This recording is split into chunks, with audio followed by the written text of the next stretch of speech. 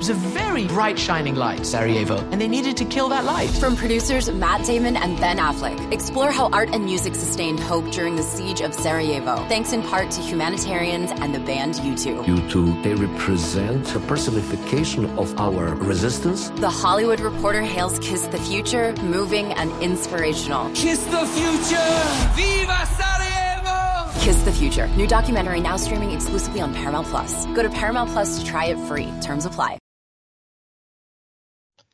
The Built by Bama online podcast presents T-Watts and TR for Thursday, May the 14th, 2020. Travis Schreier, senior analyst for BOL, joined as always by site publisher Tim Watts. And Tim, we're getting more and more into this sort of reopening phase as it relates to the coronavirus pandemic. Where are you at as we bring you in here? Are you jumping right back into general population? How are you and yours going about that process, Tim? You know, I've never really been a gen pop kind of guy to begin with. You know, I've never been an Oz guy. No, I've always wanted to be in that protective wing. You know, so even before this, I'm sort of a guy that's, you know, sort of a homebody. If I'm out in another city usually. So for me, it's, you know, it's pretty much status quo. I haven't changed a whole lot. A little less errands. The family's doing more, have consistently did more the whole time. So I'm not all in right there. And we're still waiting to see some things open, but we've never really just like completely hid from it. We've just been tried to be cautious, you know. Death Row Watts, basically. Isolation for Tim Dead man walking. Oh, man. Yeah, we're kind of taking the same approach, you know. Not really fearful of the situation, but certainly mindful and I guess respectful might be the best way to put it. You know, I mean, look, I understand there are folks out there, they want to jump right back into everyday life as it was before this situation. God bless them. You know, I understand that. We're all going stir crazy at this point, and that's what you want to do. Again, I understand it, but you know, I'm not going to be French kissing any bats or goats or anytime soon either. And just we're trying to ease our way through some things here, and we're hoping everybody else is getting through it in a pretty safe manner as well. Hey, something we were going to talk about as we move throughout the podcast today, when we do get back to pretty much full tilt go, what's going to be the one thing that you do first that you haven't been able to do as much perhaps since this situation came into play? For me, it's just travel. You know, usually this May, we were supposed to head to Europe on Friday. Tomorrow, we'd have been going to Europe for 19 days. Wow. So for me, I've got New York City fever. See every show, you know, till I went to New York, I never really realized how many shows were in New York.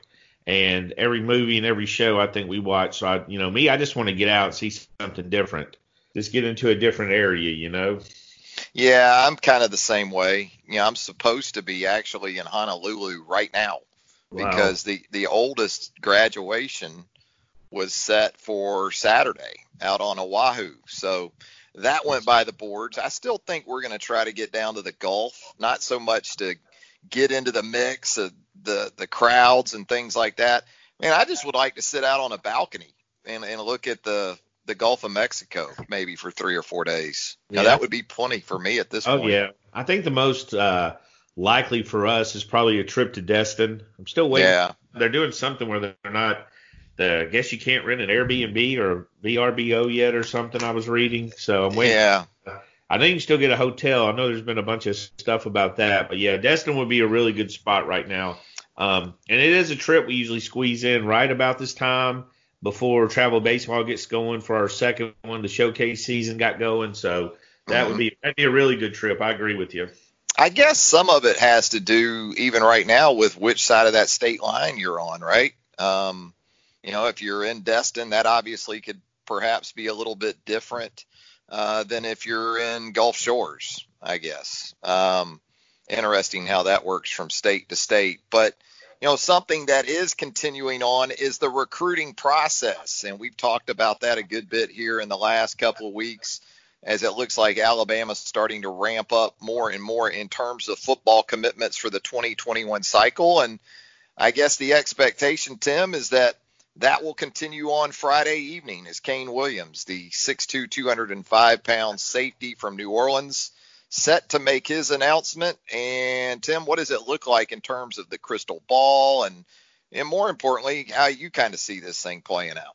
Right now I think it's, he's one of those guys, I've said this and I'll say it over and over and over again. He's another one of the prospects the Alabama staff would have liked to have into camp. And that's not a slight on anybody because really they want to have everybody into camp. And why wouldn't they? That's the best chance to see him, to evaluate him. You saw what a great job they did last year, ahead of the curve on several prospects. So, but with Kane, you're looking at a guy, he's a big kid. I personally, now this is my personal projection, I think he could grow into a linebacker pretty easily. He's got a big frame. He's put together really well. He's a Louisiana athlete. Had some good schools after him, and and a few of them, LSU and Alabama are probably the two main ones through this cycle so far. Had them pretty much in the same boat. Was waiting to see him in camp to sort of see where they what they thought about linebacker and safety and where he projected. So it looks like Alabama's going to be the one to pull the trigger, and they they're going to have to make those decisions. You can't count on camps now as much as you'd like to. I don't feel overall the recruiting I've seen the panic or the urgency that the Alabama fans felt. I don't think the Alabama staff felt that way. I think they knew this was a marathon. It wasn't a sprint. And they were going to take their time and get the guys because that's what's worked out best for them the last 2 years. We're rushing to take commitments. And we've seen a lot of schools with a lot of commitments, and there's still a lot of football that you don't know about these guys. You don't know how you won't be able to see them in junior camp. You haven't seen them as a senior. How do they change? There's a lot that can happen between junior and senior season. So I'm surprised a little bit that they have so many commitments, but then again, we've seen coaches are unlimited calling, and some of these kids are getting wore out, just worn down and committing probably out of boredom. I had one mentor to a prospect that told me if he committed, and he hasn't committed yet. This is a guy. He said he's committing out of boredom. Wow.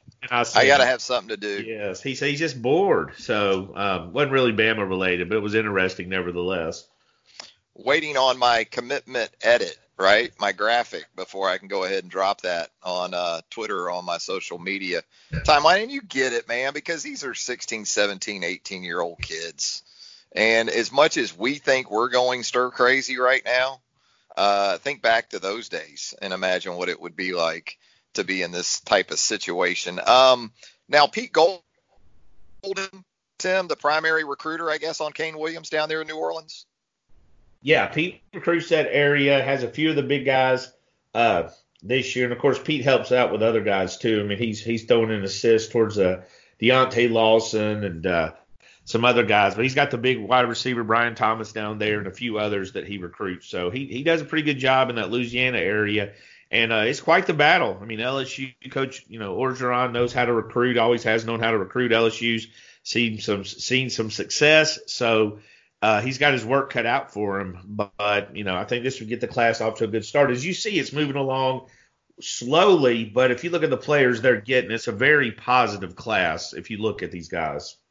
And the recruiting calendar seems to continually change with this coronavirus, as we've seen here in the last day. The dead period extended now through June the 30th, so no visits. Throughout at least June the 30th, although I'm guessing, Tim, coaches had pretty much, anticipated this coming. Yeah, they did. And what's interesting is you're seeing kids commit who have never visited the school they've committed. Yeah. So, there's been a lot of talk. I've talked to the first one that mentioned this was about 6 weeks ago, is an NFL coach that told me, he said, all this stuff that's happening, he said, you wait till this pops open and all these kids takes a visit, because there's going to be an entire new recruiting cycle for these kids. So anticipate some decommitments, and most of them are going to take visits, and there's a question of how committed, and I'm not talking Alabama guys. Most of these kids are pretty familiar with the Alabama program. But there will be a whole interesting cycle after when they're able to go and take visits. Hey, you also have that NBA draft deadline transfer underclassmen being pushed back now to an undetermined date. That impacts Nate Oates' program in terms of John Petty, Herbert Jones, the time frame that they have to work with to make their decisions. Back to Pete Golding a little bit. I dropped on BamaOnline.com first thing Thursday morning my top 5 opposing defensive coordinators on Alabama's 2020 schedule. Really interesting to note, for as much shrapnel, I guess you could say, as Pete Golding has caught here in the last year or so from Alabama fans, Pete Golding's defense in 2019 actually ranked ahead of 3 other SEC Western Division defensive coordinators, Tim, who combined to make $6.5 million last year. When you talk about Dave Aranda, you talk about Kevin Steele, you talk about Mike Elko at Texas A&M. Boy, that Alabama standard of defense, though, I guess that's what Pete's working against as much as he is even his competition. Look, I've said this all along, and I'm not making excuses for anybody, but if an offense scores in 11 seconds, which Alabama's offense could, or scores quickly or scores a lot, the defense is on the field more than ever. I mean, this is exactly what happened in the national championship game when Alabama lost to Clemson, where what did they take, 102 snaps? Is that what the defense? Yeah, it was upwards of 100. That defense was unbelievable. If that's a normal offense, running the ball, controlling the ball, they probably win that game convincingly, in my opinion. That defense was so stout. But the offense can actually add pressure to the defense, and they get more possessions. They're on the field a lot more. I mean, if you looked at Alabama last season, I think every first drive and every last drive of the game ended up a touchdown. It just seemed that way, that they got off to a slow start and finished once they got a lead, that they gave up those points. So I'm curious to see if it's a little bit more conservative. Obviously, the offense is going to be, lit again. It's going to be fantastic, but it doesn't have Tua, and Tua was sort of that point guard. He was sort of that, Russell Westbrook, go, go, go, go, go. So I'm curious to see how that changes, and if the defense doesn't improve a little bit, along with some healthy guys and some young talent. Yeah, Alabama offensively the last couple of years was like 1989 Loyola Marymount. When you had Bo Kimball and the late Hank Gathers and those guys. Yeah, Paul Westhead, they were scoring, like 140 points a game in college basketball. So it will be very interesting to see if perhaps an adjustment anyway, a slight difference to this offensive approach perhaps in 2020 could be beneficial to the defensive side of the ball for sure. Tim, something else we want to get into with you today, and we're going to do that right now, and we're going to get into that mailbag coming up a little bit later as well. We certainly always appreciate our subscribers there on the BOL Roundtable for helping us out with that. But wanted to get into ranking Alabama's SEC championship game wins. Maybe not even so much the teams for those seasons, but just the wins themselves. And Kirk McNair of our staff has done a great job in recent weeks with some retrospective looks at Alabama teams and championship teams from the past. But you look at the SEC championship game since its inception in 1992, Alabama tied with Florida for the most appearances in SEC championship games with 12. Alabama leads the way in wins in SEC championship games with 8.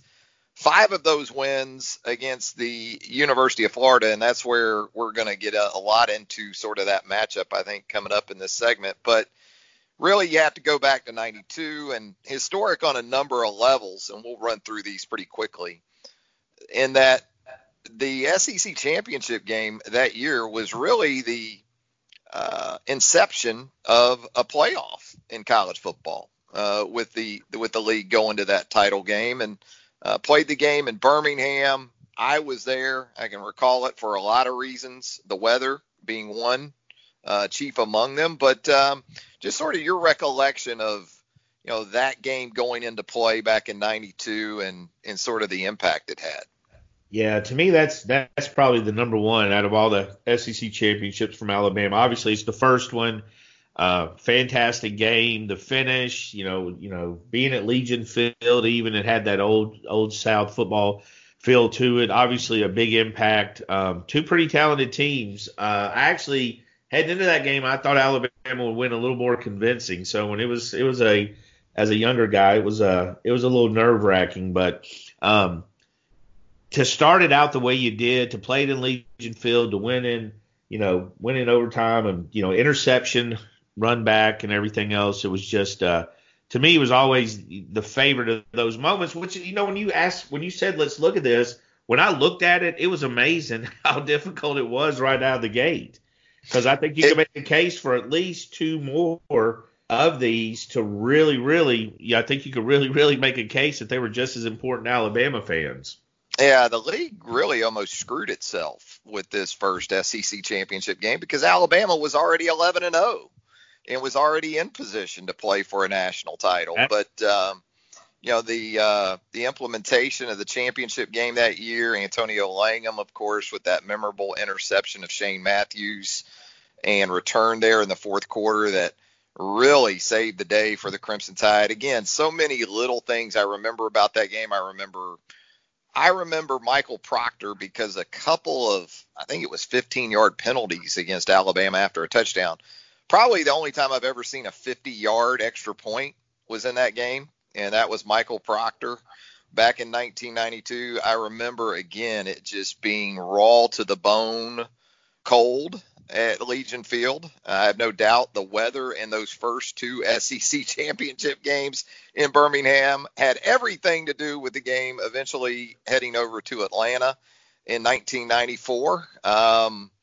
I remember antifreeze in the form of Evan Williams, by the way. And so if you're wondering how our oldest got his name, that might be a good indication, Tim.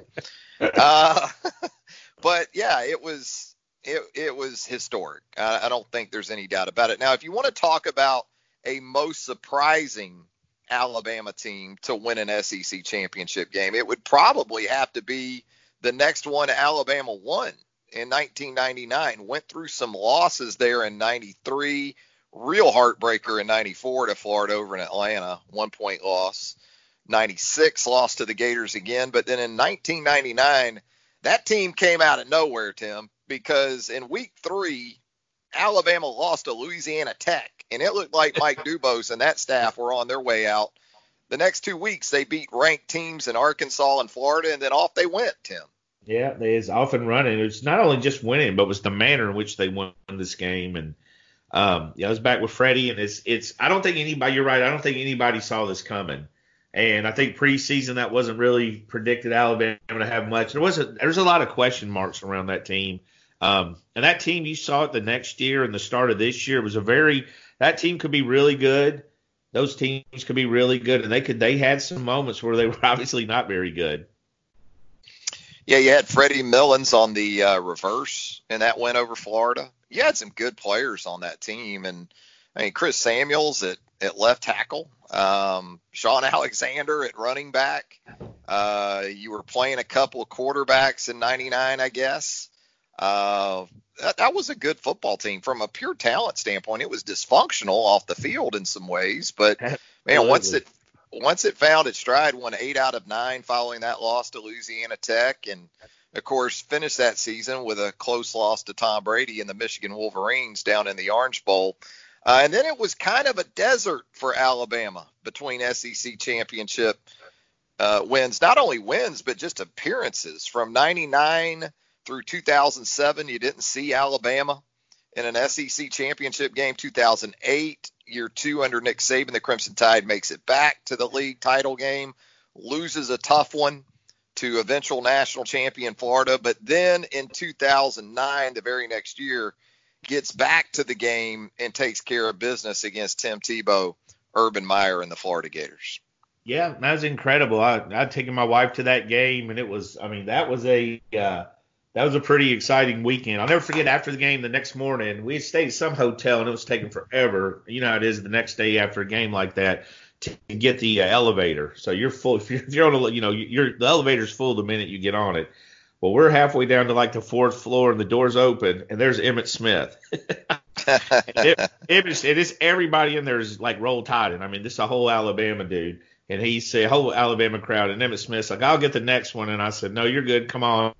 we already did enough to you. And I stepped back, and he stepped on with his cowboy boots, laughed and shared a few jokes, and went down. But, yeah, that game was crazy. I mean, going in, you thought Alabama had a chance. You know, you had to think Alabama and Nick Saban and them had planned. But the way it happened, at that point, Tebow and them were almost seemed invincible. I know Tim Tebow did, just a great football player. And, you know, he could will them to win, and to see Alabama beat them and dismantle them. And Greg, you know, hopscotching down the sideline, you know, Mark doing everything he did in that defense. Unbelievable in that game. Just a, you know, big time win.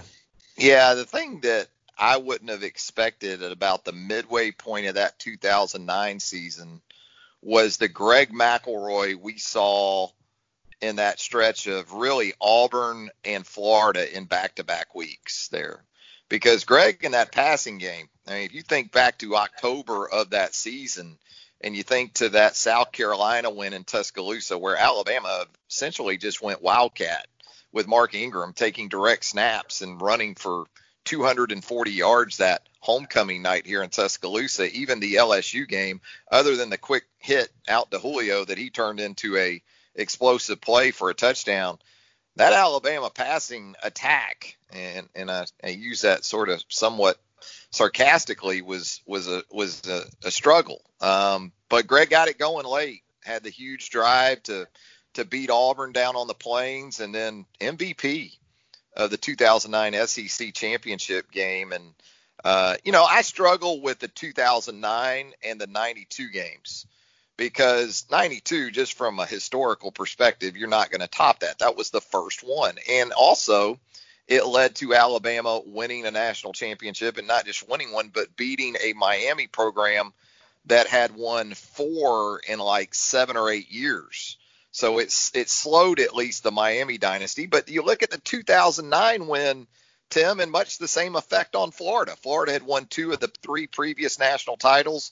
Florida wins that game in 2009, probably looking at 3 and 4, and the narrative becomes different. That win in 2009 pretty much put an end to one potential dynasty, and as we know, ignited one here in Tuscaloosa. Yeah, I mean, we didn't see Florida in that championship game for several years after that, did we? It's probably 5 or 6 years at least. I don't think they've won one since, have they? No, South Carolina had a little bit of a run there under Spurrier in the years that followed. If you remember, the very next year, Cam and Auburn beat South Carolina in Atlanta, beat them pretty good. Yeah. But yeah, it did. It deflated one program entirely, really. And you're right. I mean, Florida got back to Atlanta in time, but it hadn't been the same program for sure. Yeah, I'm looking now. I don't even see where they've won it since then. So yeah, it was just it was a momentum change. You know, the one thing that's interesting is all these interlocking storylines where think of how Greg McElroy got to Alabama. You know, and the story of McElroy, you know, Mac beating Tebow, where Alabama waited to the last minute with Shula, didn't offer another quarterback. You remember the whole Chris Smelly, a kid right there in Tuscaloosa going to South Carolina, how heated it got. He committed to, you know, Tebow committed to Florida, which me and you kind of knew at the end what was happening. And we were talking, and you were like, I'm going to give Greg McElroy.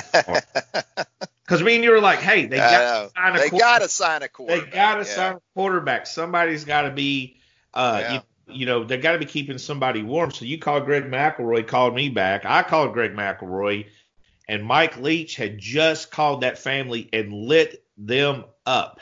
Because you remember he was committed to Mike Leach at Texas Absolutely. Tech. And Mike Leach had the whole time said, are you firm? Are you firm? And Alabama hadn't offered. He was firm. Well, when Alabama offered, it changed things. And Mike Leach had a very heated, pardon his French, discussion with the McElroys. And then after that, he went a little quiet, ended up flipping to Alabama. So those storylines is very similar to that Jake Fromm and that Tua deal with Fromm flipping. And then, you know, Alabama ended up with Tua. But, yeah, that game, I mean, it's hard not to look.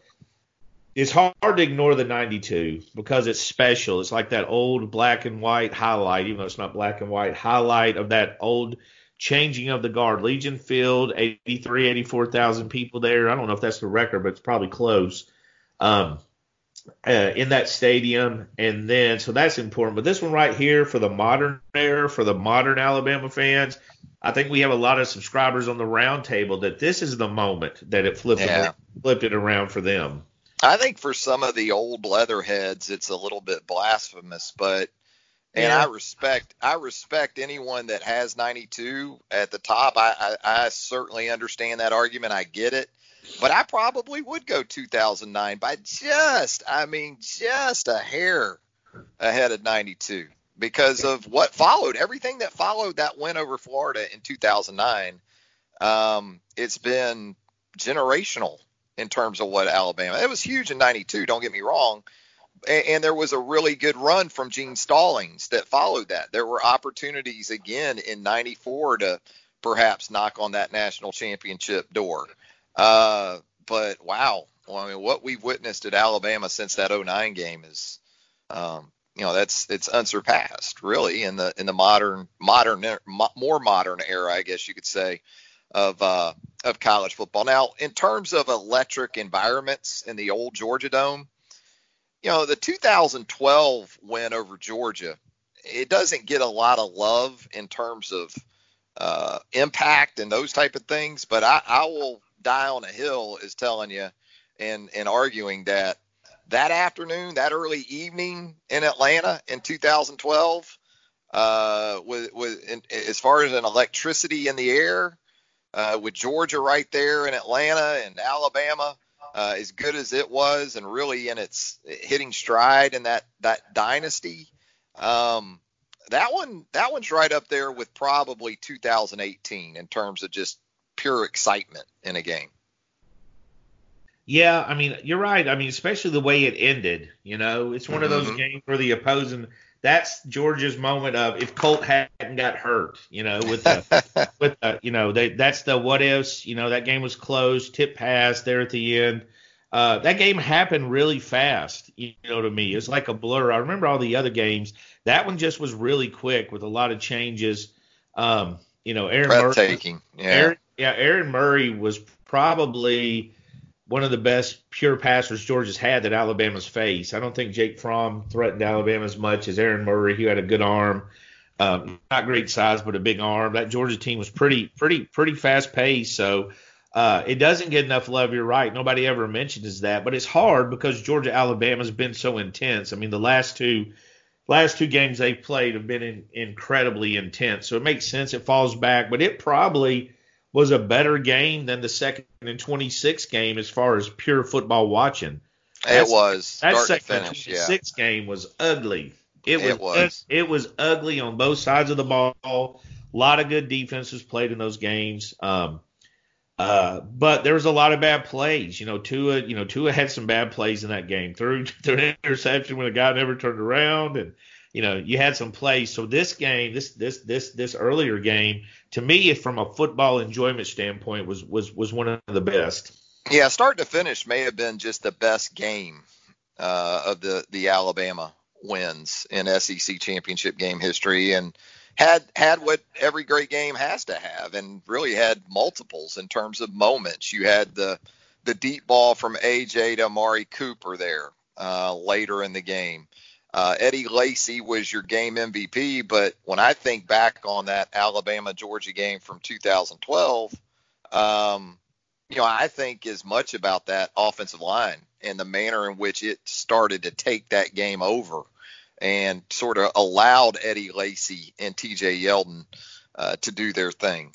What followed in 2014, 15, and 16 was really just dominance, and it was really indicative, Tim, of what the SEC West was doing in the championship game and has really continued to do. The SEC West right now riding a stretch of 10 wins in 11 SEC championship games. So we'll get more into that 2018 game too when the T-Watts and TR podcast right here on the Built by Bama online franchise returns right after this.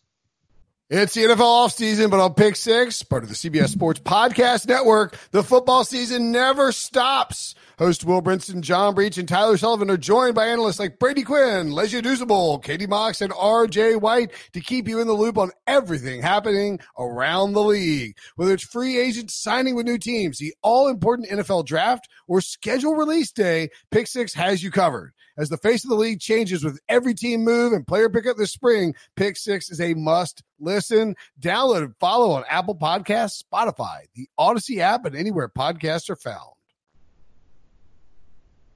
So, yeah, Tim, again, you get into that stretch of 14, 15, and 16. You got a win over Missouri in 2014. You got back-to-back wins over Jim McElwain and the Florida Gators in 15 and 16.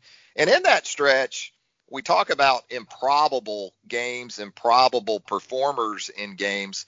I don't know if any of us ever could foresee Blake Sims being an SEC championship game MVP, but that was Blake against Missouri in 2014.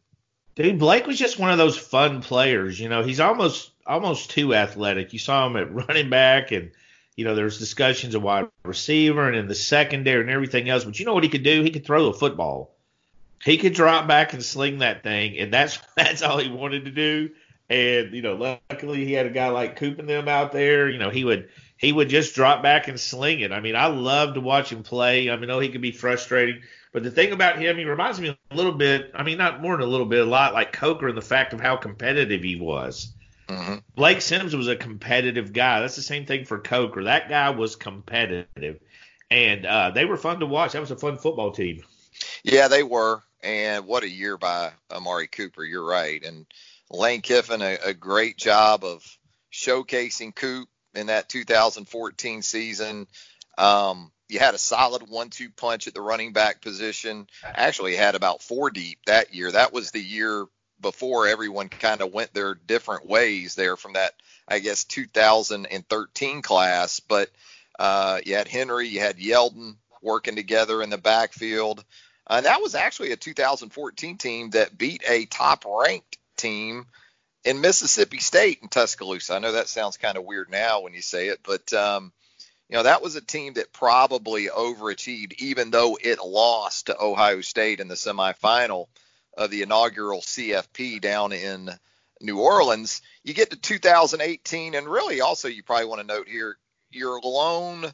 Well, you've had two defensive players pick up MVP honors in SEC championship games from the Alabama side of things.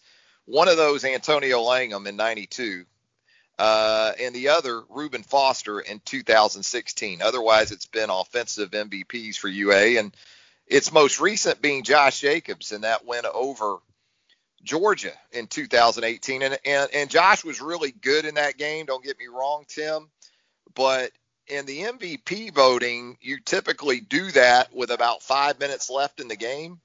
And because of that, Jalen Hurts was more than likely snubbed of MVP honors because we all know what Jalen pulled off there down the stretch of that one. I think there's no doubt. And again, one of the most interesting storylines you find in college football is Tua replacing Jalen the year before. And then the next year, Jalen replacing Tua, and both of them leading to big wins over Georgia. It's almost like they were teasing the Bulldogs, like we're gonna bring in our backup and beat you, which happened back to back, which has to be extremely frustrating, especially when you're looking at the difference between Tua and Jalen, and you spend a week scheming for one and get the other. But the timing of that, the stepping up into that. And I think moments like that were a big reason that Jalen Hurts ended up going, as high as he did in the draft in the second round, because I think off the field, I think in the locker room, I think from a coach's standpoint, he could do those kind of things because that's not – hey, let's be honest. Anybody watching The Last Dance has seen what an athlete can do on a big stage when he doesn't have his number called, with Scottie Pippen sitting out and never living down a moment, letting Tony Kukoc be the hero. So Jalen Hurts to even be at the program at that point was saying something. But for him to step in and play a game, and definitely, Josh was a great football player. You probably could have given him MVP in any game he ever played. He was just so good in so many ways. But Jalen definitely was the key to the Alabama win in that game. Yeah, he was, and I agree. I think you're right in that Jalen needed that type of finish to a game to sort of further his own brand with the next level, because what we had seen from Jalen in previous years was, quite frankly, a passing game for Alabama that, as the season wore down in 2016 and 2017, so did the passing game. And for him to be able to come in that type of situation and deliver like he did, and again, Josh Jacobs really good in the game. I don't know, maybe even Kirby Smart could have been Alabama's MVP with that fake punt call, Tim, in a tie game late in the fourth quarter. That kind of helps. I knew they were in punt fake. Punt. All righty then. Oh gosh, everything was set up for a fake there. I mean, the field position. Yeah. Justin Fields being in the game as a punt protector. Maybe that was a tip, Tim. Yeah. I don't know. I mean, that's like putting Drew Brees in there as the protector for the punter. They might be faking, So obviously, Justin Fields, for that to be his last play at Georgia, I think, was amazing. Then the guy goes to Ohio State. The storylines in college football, that's one thing the transfer portals definitely did, is the storylines were insane. I mean, we were probably pretty close to getting a Oklahoma, Alabama, possibly. Well, I don't know if they could have played it, but that would have been a playoff game that would have had, if you'd end up with Ohio State and Georgia and Alabama and Oklahoma, either of those games at any point, that's going to blow the world apart. I mean, that's going to, the storylines alone between Fields versus Georgia would have been Jalen. Although I still think Jalen, when he went to Oklahoma, I still felt like he was an Alabama guy. I mean, they beat Tennessee, and I look up on Twitter and he's smoking a cigar. I saw a lot of Oklahoma fans pretty pissed about that. So I always felt that Jalen had a lot of love for Alabama, and I think it was reciprocated with Coach Saban and that coaching staff. Yeah, I think you're right there. Hey, Tim, let's jump into the BOL Roundtable mailbag. You ready to do that? Ready to get in there and see what the folks got for us? Let's see what they've got. Yeah, let's start with Ghost of Bryant. He chimes in with his choice for biggest SEC championship win for Alabama in the championship game era, being the first one in 1992. He goes with 2009 as his number 2 on his list. We're also asking in the mailbag for Tony Soprano's biggest nemesis, because as I've talked about before, I've gone back down, Tim, that Sopranos rabbit hole for the third time. I'm going through. I'm in deep into season 5 as we record this. And it just kind of struck me watching the series again, how many nemesis Tony had to deal with on almost a daily, show-to-show, week-to-week type basis. Who would you have at the top of that nemesis list for Tony Soprano? I mean, the thing about Tony to be the head mob guy is he had a lot of animosity in his own house from his own family. I mean, his mom, his sister, his uncle. I mean, his sister was she was a great character. And you paired her up with Richie, her boyfriend. That was just so much pressure for a guy like Tony. You could see he was just ready to kill everybody. He wasn't real friendly to begin with, but I think the sister Janice is underranked, and of course mom's low hanging fruit. She was just like the one that absolutely drove him crazy. So those two jump out to me, right out of the gate. Yeah, Janice was pretty much Liv Jr., I guess you could say. She was her mom. She was Tony's mom, basically the second coming. You're right. I think anyone blood related was Tony's prime nemesis. And we're talking about a guy who was dealing with the feds on a daily basis, yes, moment to moment basis. We're talking about a guy who was dealing with the likes of Philly Leotardo, Johnny Sack, so many great bosses that they ran through here too. The Ralph guy, Ralph. Oh, Ralph or Richie. Take your pick on either of those two. Both of them. I mean, he had so much outside the home. He came in the home. He had ungrateful kids doing a lot of stuff to spite him, as most kids do to their parents at some stage.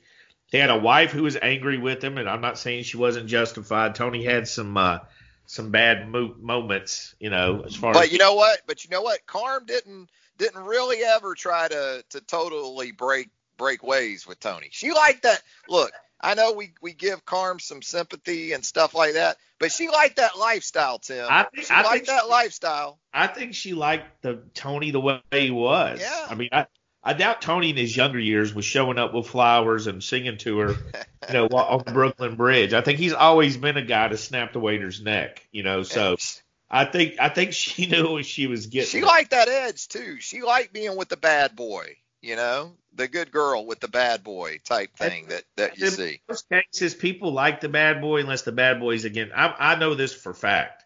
They like Tim's temper when it benefits them. If it's aimed at them, they do not enjoy it quite so much. Well, you think about Tony and his family, they all tried to have him whacked or whack them themselves at some point. Junior, Liv pretty much put a hit out on him. Yeah. His mom, Janice, was talking it up to Richie about, trying to get him knocked off. Even Ralphie. I mean, Janice went from Richie to Ralphie and with that plan pretty much. Back to back. So yeah, didn't work out so good for Richie at the kitchen table there. You're the second guy I know watching this. The other's Grant Ramey on our Tennessee site, who's never seen it. So he's watching. Wow. Hell yeah, he's a younger guy, but he's watching it and he's loving it. And you mentioning it and Grant mentioning it. I'm going to watch it. I'm going to rewatch it. It's too good not to watch. In fact, the other night I went and watched 2 of my favorite episodes just randomly. So it's too good. I mean, some of those are almost like a little mini movie. Oh, well, Paulie episodes are just incredible. I mean, Paulie Walnut's episodes are probably my favorites. They're just incredible. The writing's just incredible. They don't miss a beat. They don't miss a trick in 6 years, 6 seasons of this stuff. Well, the one I love so much is the one where Christopher and Paulie end up in the woods. And with the Russian? Yeah. Yeah. They're out there fighting a daggone Green Beret. They're out there fighting Rambo. Paulie lost his shoe and didn't look for it worth a crap. I mean, The Sopranos is really a comedy. Oh, it's hilarious. Yeah, it's really what it is. You can be laughing your butt off and then somebody's shot in the face. That's the thrill of it. What else was in that mailbag? Yeah, let's get back in there. Goes to Bryant, by the way. He agrees that Tony's biggest nemesis was easily his mother, and that everything he did was a reflection of Liv in some way. Bama man for JC, he gets to a topic near and dear to my heart, especially. He wants to know best places to eat in Destin. You mentioned Destin earlier, so what do you got for Bama man for JC? I tell you the thing we always go to, one that the family loves. We go to Pompano Joe's. It's right on the beach. It's the first trip. We usually get there a little bit early when we go down and go and have lunch and wait for the house to be ready. Food's great. It's an easy view. It's right out there. Their drinks are great. It's a big beach. It's not super crowded. And it's beautiful. People that haven't seen the Destin Beach, they think they've seen beautiful beaches, but that's about as good as you're going to get anywhere. Sugary. Yeah. Yeah. And another place we love, it's a little bit further down from Pompano Joe's, but Louisiana Lagniappe, which is fantastic. It's a little bit dressier and all that. Pompano Joe's, you can walk in your underwear, hat backwards. And that's part of it. You're sitting there eating and somebody will walk by in their European, I'm talking a grown man, their European thong bathing suits. So because they're walking in from the beach to use the bathroom. So it's a great beach experience. Now, Louisiana Lagniappe's a little nicer, a little bit more expensive, but you can't go wrong. It's a great place as well. Yeah, beware the grape smugglers there. I'm going to keep it pretty simple. I like Harbor Docks in Destin. I've become sort of a sushi fan, and I know I can get that there. And it probably has something to do with the extension of Harbor Docks with Chuck's here in Tuscaloosa, and we really enjoy that here in town. So I'll just go Harbor Docks and keep it really, really simple. Crimson D247 in this mailbag, Tim, says he's never seen The Sopranos. He's also never seen Breaking Bad. What is a TV show or movie that everyone seems to have seen that neither of us have watched before? Where you at on that, Tim? I mean, you can take a pick for me. I haven't seen Game of Thrones. I haven't seen Walking Dead. I haven't seen The Office. I haven't seen 30 Rock. Yeah, I know, right? Well, I will say this. For some reason, and I love a good comedy, for some reason I didn't watch network TV for like a decade for the most part. And I didn't watch The Office when it was on. I didn't watch 30 Rock when it was on. I didn't watch Park and Recs when it was on. And then I have, over the last year, started last summer, I've watched all 3 of them. I actually watched them a second time with my wife. They are unbelievable comedies. Tracy Morgan, I don't know if he knew. I love Tracy Morgan. Now, I'm not positive Tracy Morgan knew that he was being filmed. I think he might have thought it was a documentary because I'm not sure he was acting. And that's the Tracy Morgan we want. That's the Tracy Morgan I want. And one of the best moments is when my wife started it. The show started off with him like wrecking his car and running down the street screaming. And she laughed, and I said, ironically, this happened last week. And she said, what? I said, yeah, he wrecked his Bugatti and his Ferrari in like back-to-back months or in a 6-month window in New York City. He's literally doing that. So that show's fantastic. You know what you get with The Office. Amy Poehler in Parks and Recs, fantastic. I can't think of one both of us probably haven't seen. I catch up a lot of that. Travis does a lot of the bigger. What about movies like Star Wars and that are just iconic? I saw the first Star Wars. I fell asleep. I was probably 8 or 9 years old, and everyone's fired up. We go to the theater, and I'm out within like 10 minutes. I just couldn't do it. Couldn't do the Star Wars franchise. I was McDonald's Star Wars bribed because they had those glasses. Do you remember they were giving away? Yes. Dude, pure ass glass. These were real breakable, cut your hand. They were handing these out to children. No liability concerns back then. None whatsoever. So I love those. So I've never been big into Star Wars. My youngest son loves it. But I think I've seen most movies. I've seen most movies out of habit, and I will also go through a period where I'm bored, and I will watch. I went when we went to Italy last summer. I watched the 5 Oscar movies I never saw on the way back. Yeah, so I'll go through just spurts of that. So I've probably seen a lot of television. So it'd be hard not to see anything. That's the great thing about that flight from Atlanta to Honolulu that we've made multiple times here is that you can get in 4 or 5 movies that you've never seen before. So you can it's constructive usage of time there. That's what I did. Now on the way up, I was too busy worried about trying to fall asleep, which is an impossible task. I don't care what anybody says. But on the way back, I was well rested. I was on more of a normal schedule. You can't sleep on the plane, Tim? Man, I saw stuff. That's my first international flight, and I saw stuff that I would not think about sleeping. I went to the bathroom, and a dude came bebopping out of the bathroom barefoot. Ah, jeez. I was like, dude, there's 500 people on this plane using the bathroom. One of them in a cruise ship, bro. One of them dropped a stray bullet. You're standing in it. So first I was telling Heather's like, I can't believe these people are walking in their sock feet. And then my boy come bebopping out barefoot. I'm like, like it's the Carnival Cruise Line or something. Yes, it was just crazy. And I think he was embarrassed because, it's late at night. Everybody's supposed to be asleep, and I snuck down, and he snuck out. And when he came out, I looked at his feet. He looked at me like uh-oh. I think he just was like, I'm going to run down there. Nobody's going to notice. When this is all over, will you take a cruise? Will you do a cruise when this is all over? Dude, I went on one cruise, and it was in me and your BOL heyday when it was just the Tim and Travis show. And you guys who are new don't remember this, but the old heads will. Me and Travis were locked on the site. There was no working on your phone. If me and Travis were at a birthday party and had breaking news, we left the birthday party. Absolutely. Left our own kids' birthday parties to cover. So I had not been unplugged to BOL for a while.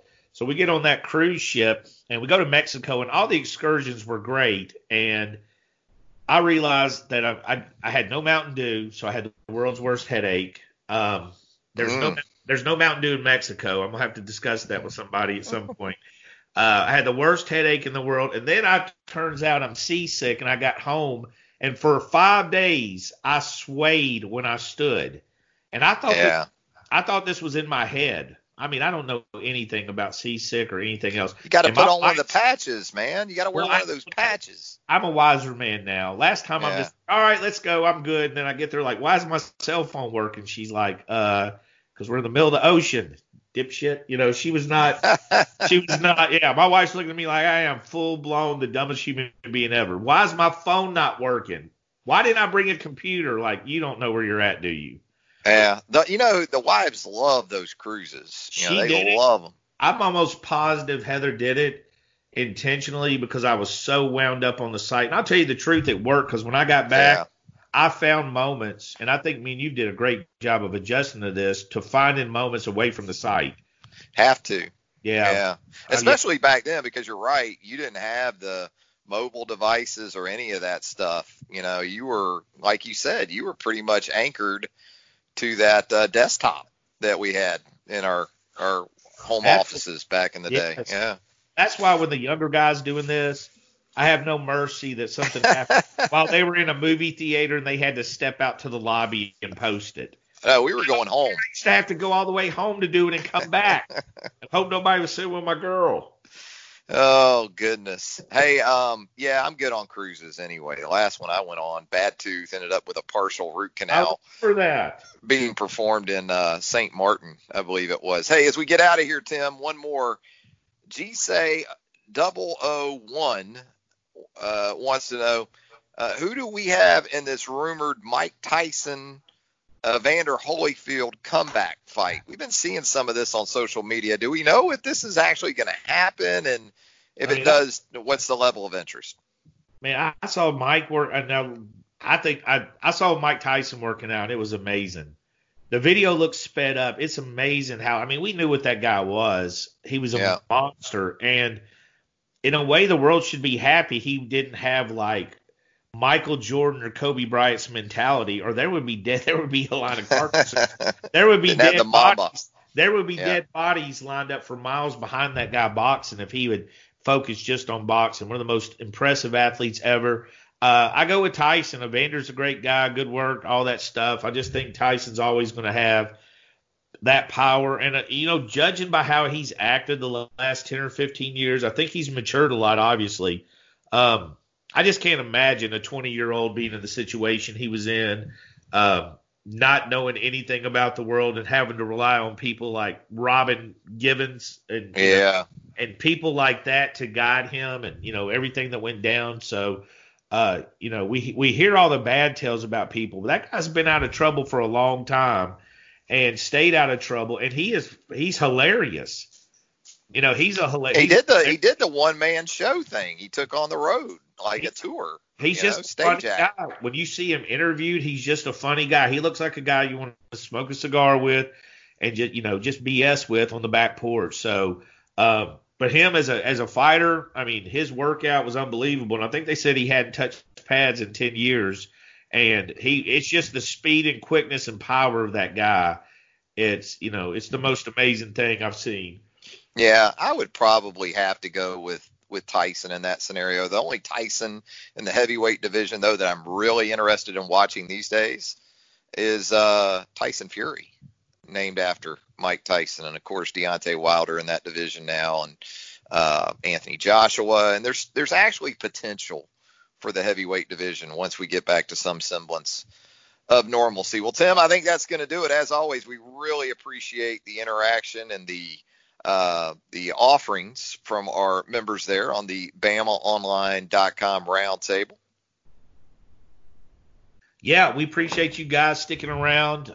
It's been very active and entertaining considering there's no sports. These guys, the members are fantastic at finding topics to discuss, keeping it lively.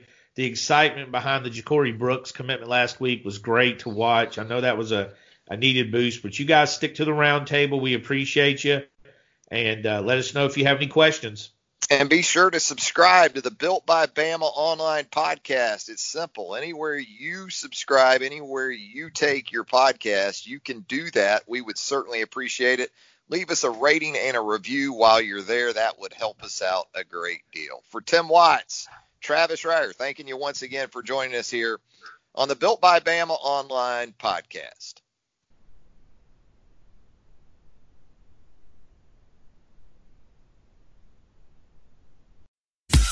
Every sport has their big, juicy controversy. Boxing has the Mike Tyson ear bite. Cycling has Lance Armstrong.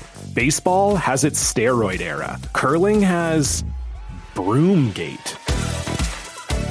It's a story of broken relationships, houses divided, corporate rivalry, and a performance-enhancing broom. It was a year I'd like to forget. Broomgate. Available now.